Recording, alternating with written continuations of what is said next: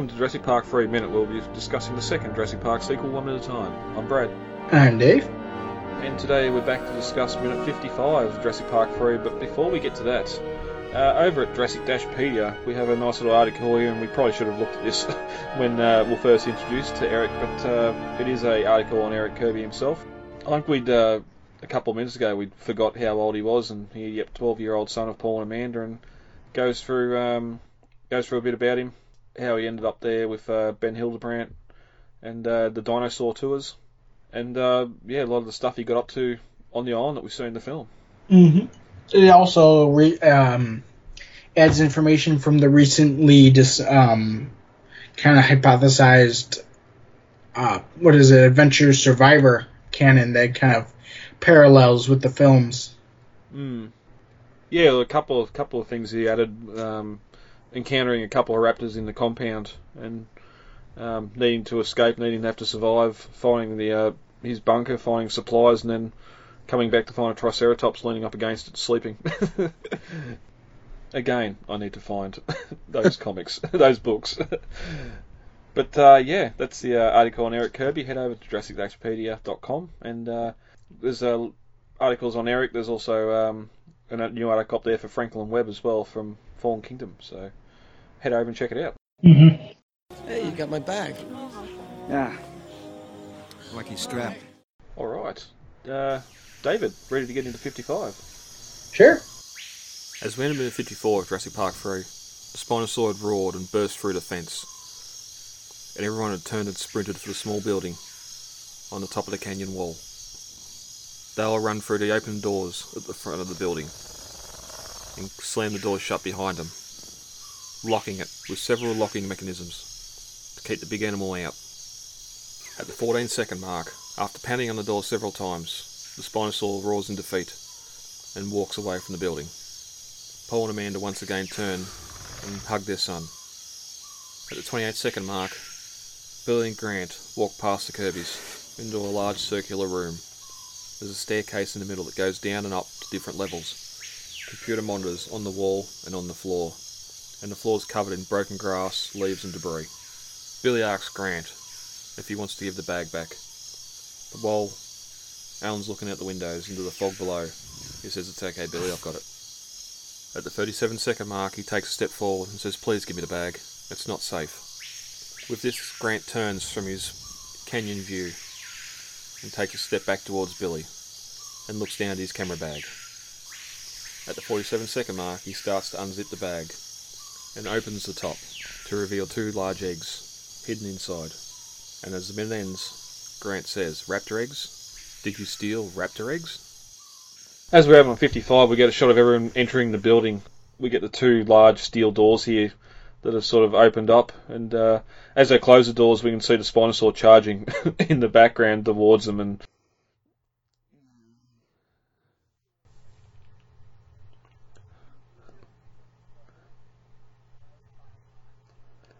but it's not just one type. There's several different.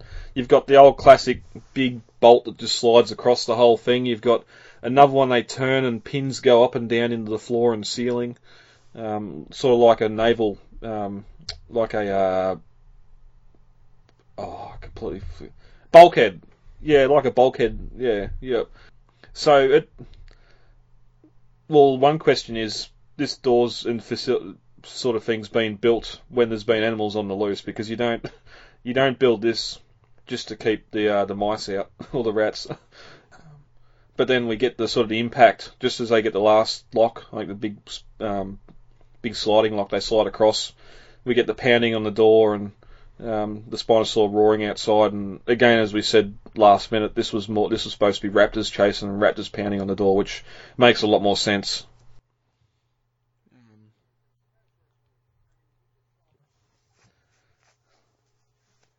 Yeah.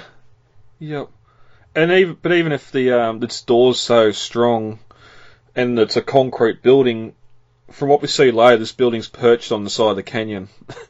If it was attacking the building with some force there, it could probably dislodge and just slide it off the side of the building and take the aviary with it. Yeah. But yeah, it is one of those issues where we're just seeing it bust through a fence with somewhat little of ease, and then it comes to this metal door, and that's it, because outside the animal pounds a couple of times and then roars in defeat and just leaves.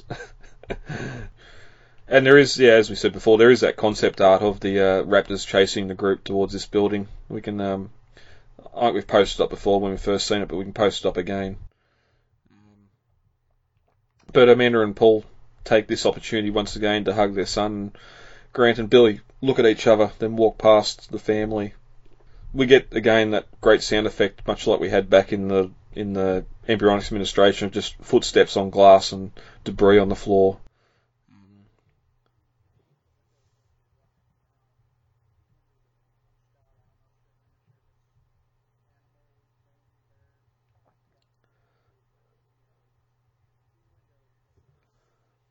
Yeah, and that's an interesting one, because we're like, they're here looking down over the canyon, so it's not as if animals animals have come in. Maybe they've been punched out by animals that have been, because I don't think you can see when they're running towards the building, and we cut to them already having the doors open and coming in. So maybe those doors had been left open and animals had got in here, because even though they sort of walk past this staircase here, you can see there's computer monitors laying on the ground. Something's been in here and knocked over a lot of stuff.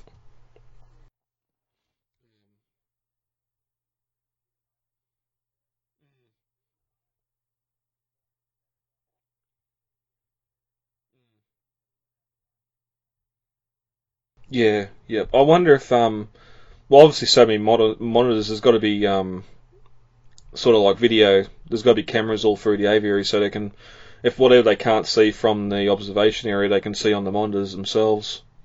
Because there's a pair here behind Grant as he walks past the staircase here, and then when we get them discussing back and forth behind Billy, you can see another lot of monitors on the far side wall as well.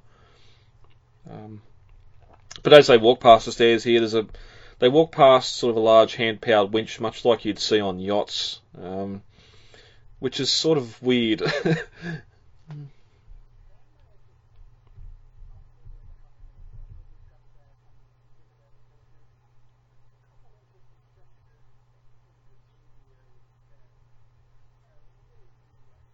Mm. Yeah, whether that's connected to whatever we've seen on the roof, or when we next couple of minutes when we get down, we do see some hand winches down below as well. So maybe there's some sort of shuttering that can come up or come down to open or close. There might have originally even been some sort of kennels there to open and close doors for the pteranodons, so they weren't always out flying around. But I'm not quite sure how you get them back in.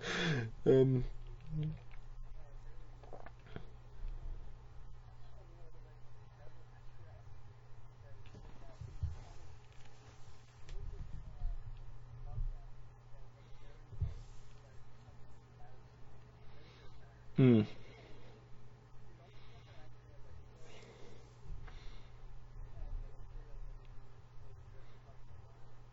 Yep, yep. And sort of again, as mentioned before, like they've got that forward tilt to them too, so you can actually look down. You're not having the windows are sort of already facing the area, the direction you want to look, and you've got this sort of half semicircle wall here of just windows and glass. And with the broken ones, again, if this building was here before the hurricane, and there's no reason to believe that the wind, the hurricane, the storm hadn't punched these windows out in the strong wind, especially where it's situated here on top of the canyon. There's also a trolley here as well, like a hand trolley or a cart. We don't see a lot of, I don't think. Not in this minute anyway. We might see more of it next minute. So we'll probably discuss a bit more of it there. But we get Billy. It's time to ask Alan, and he asks Alan for the bag, and Grant looks out the broken window. He says, "It's okay, Billy, I've got it." So, like in the novel, it's described as being really thick fog, which it'd have to be, because we don't really know how far above the canyon, or above the mesh roof of the aviary this observation sort of deck is, but it must be pretty high if you can't see any sort of steel framework through the fog. And because it's sort of out overhanging the edge of the canyon as well, you wouldn't be able to look down and see what's below. Because I can admit when we get to the script, he looks down the staircase and can only see fog, blanket, like sort of covering up what's down the bottom of the staircase as well. So, and as I said, yeah, before Beard behind Billy as he's sort of asking Grant for bagging, you see more computer monitors on the wall and the floor behind him as well. But Billy takes a step forward and says, "Please give me the bag." And this sort of gets Grant's attention. He turns away from the window to stare at Billy for a moment, and Billy continues, "It's not safe."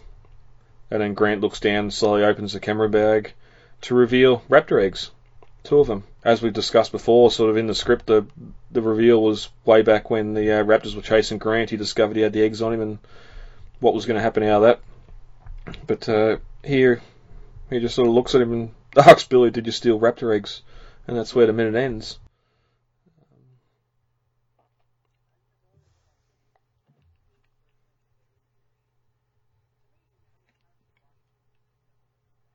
Mm-hmm.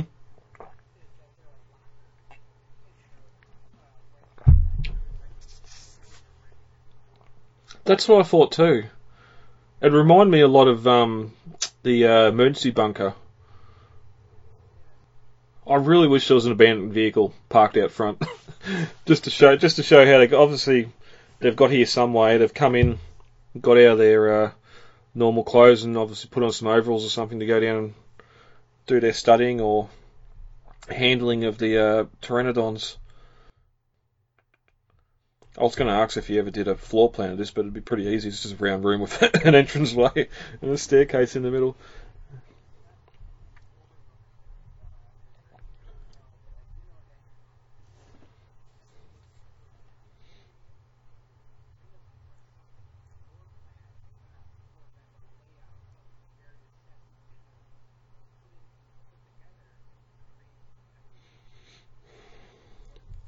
Yeah, well, we can discuss that next minute when we get down to the platform below, because we do have that image of sort of the canyon laid out as it would be, and then where each thing was shot. We had the sets, we had the sound stage, and we had the big canyon they built out the back of the backlot at Universal. But that's for another minute. Dave, anything else on that before we get to script and novel comparisons? Alright, the group, in the script, the group enters the structure. We see giant windows designed to look into the canyon beyond, but there's nothing to see but thick fog. Toward the centre of the room, a spiral staircase leads down to a low level. With Billy lagging, Grant approaches the stairs and peers down the circular opening in the floor, but there's not much to see, just fog and a glint of sunlight. So yeah, we get in here and deal with this a lot quicker than what we get in the film, in the script. No, the Spinosaur's already gone, it's not chasing them again, so there's just that little bit of tension for the film, considering now we're going to go down and explore a new area. But in the novel, the door's explained to be very sturdy and made to keep animals out. There's several deadlocks on it, which a deadlock wouldn't keep a Spinosaur out either, but the Spinosaur pounds on it a couple of times and drags its claws down the door, but then gives up. As Grant looks around the single room building, he sees large windows on one side looking down into the canyon.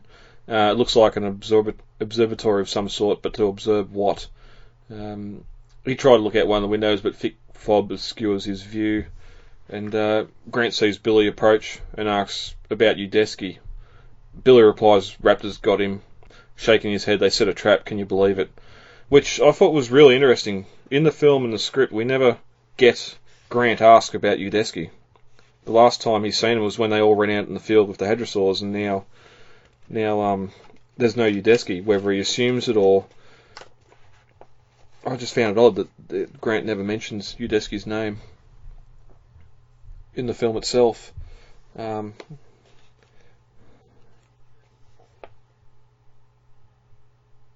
That's a good question.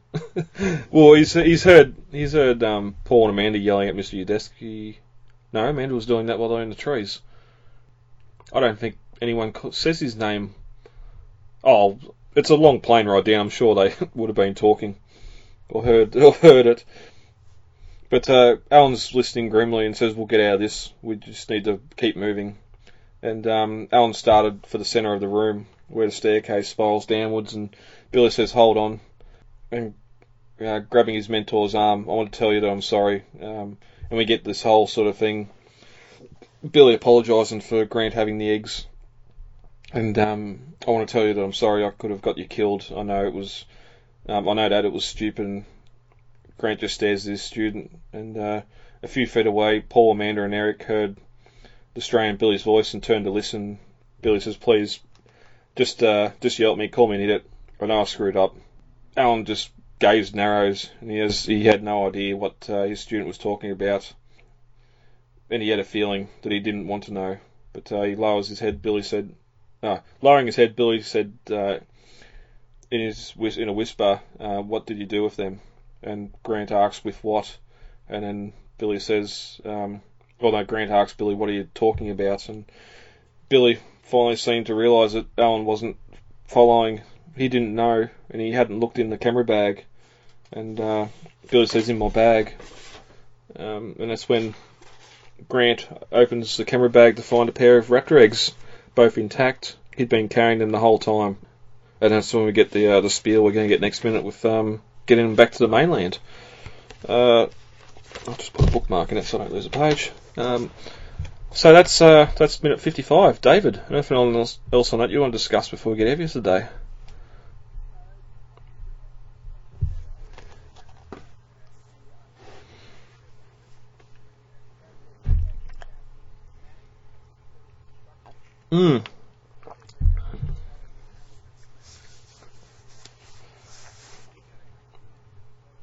Yeah.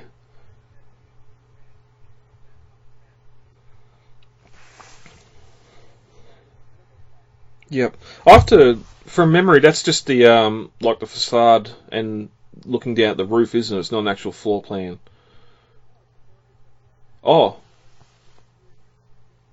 Oh, okay.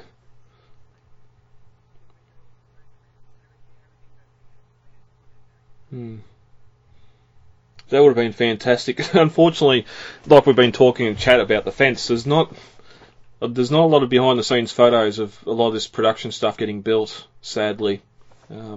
We've got one photo of the fence which we can post up as well of a section they built, and it's all freshly painted in silver paint to make it look like a new fence before they start dirtying and aging it up, which, again, that's a technique I'd love to know. Just aging up and decaying and distressing metal and timber and that, making fake moss and all that would be a good thing to do, but we can put that up as well.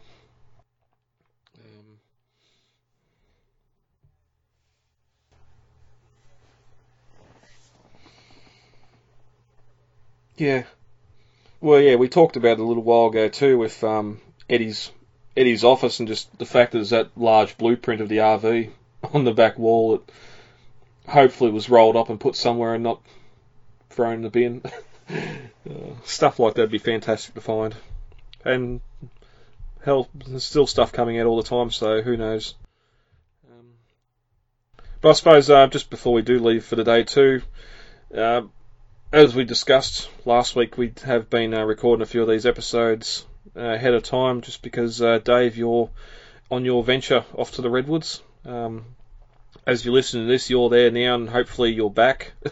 If we've timed this right, this episode should be coming out as you're getting back, and we'll be back together to record again next week. If we're not, we might have a week here where there's no minute, but that's because you're travelling, so drive safe, keep safe.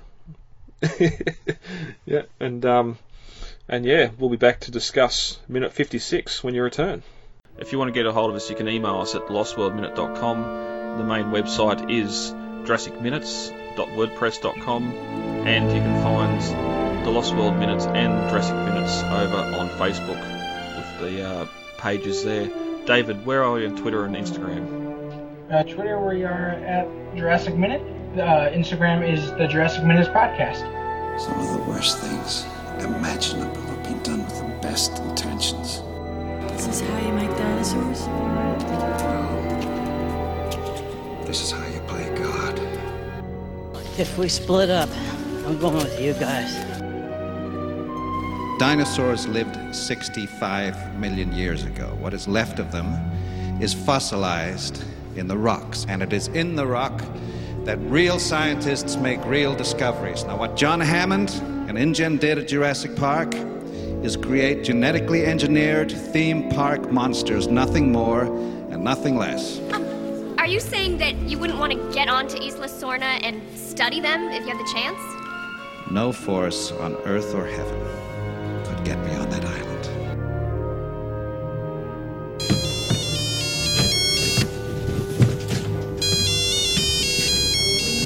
Your desk. Hello?